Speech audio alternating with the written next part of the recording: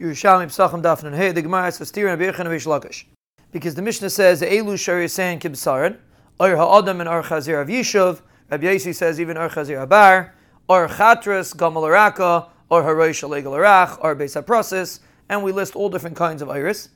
And at the end, Rabbi Yechon explains that it's only regarding Isser and Tumah, but regarding getting Malchus, it's not considered Basar. And as Shimon Lakish says, it is considered Basar. So it's a stira. By Gidin, Rabbi Yechanan says it is Basar, and over here, Rabbi Yechanan says not. And as Shimon Lakish is also a stira. So the Gemara says over there is different, because since the R is going to be Saifai Lahakshis, it's going to get hard. Therefore, even according to Rabbi Yechanan, it's not considered Basar. And how do you answer Shimon Lakish? Because Shimon Lakish darshans a pasuk, V'achlu as Basar v'lai Gidim.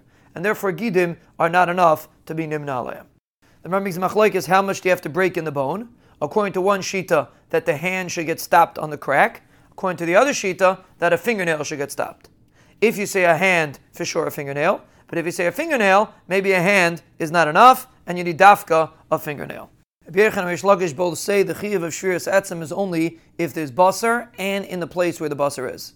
And the Gemara explains, according to this, you're only chayav in shviras etzem if you smash it with a stone.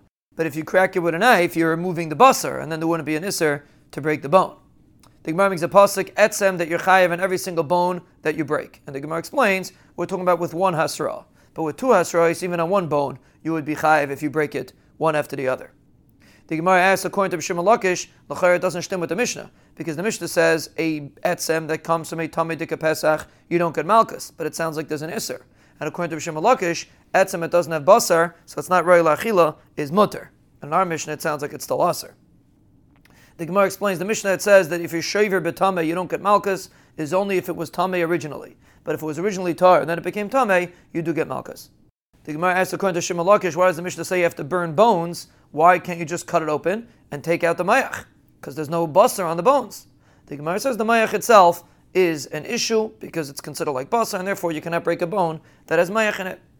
The Gemara asks from the next Mishnah that says you have to peel off the basar and then cut the bone at the joint. Why can't you just take off the basar and crack the bone where there's no basar? The Gemara says because we're afraid that the crack is going to extend to a place that has basar, and then you're going to be over the isser of breaking bones. The Mishnah says in Aver that part of it went out, you cut the meat off until you reach the bone, and then you peel it until you reach the joint, and you cut it at the joint. By kachim, you don't have to do that, you could just crack it, because by kachim is no isser shviras etzem.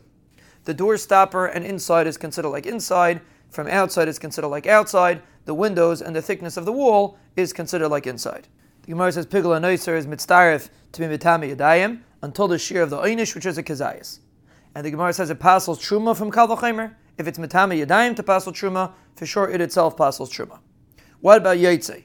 Is it also mitami yadayim or not?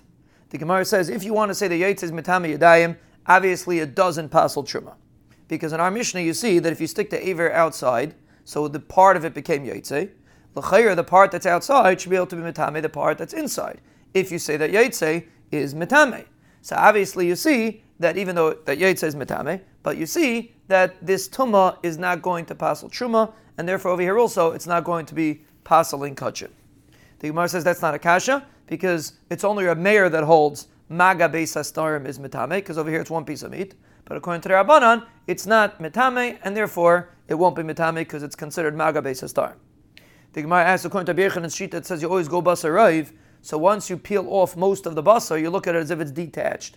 So then it should be mitame, even according to the Rabbanan. The Gemara says you never peel off a big piece of meat, you peel it off little bit by little bit, and therefore you never have a raiv. Rabbi says, name Rabbi Yehuda, they were not mekadesh under the agaf in Yerushalayim. It's considered like outside Yerushalayim.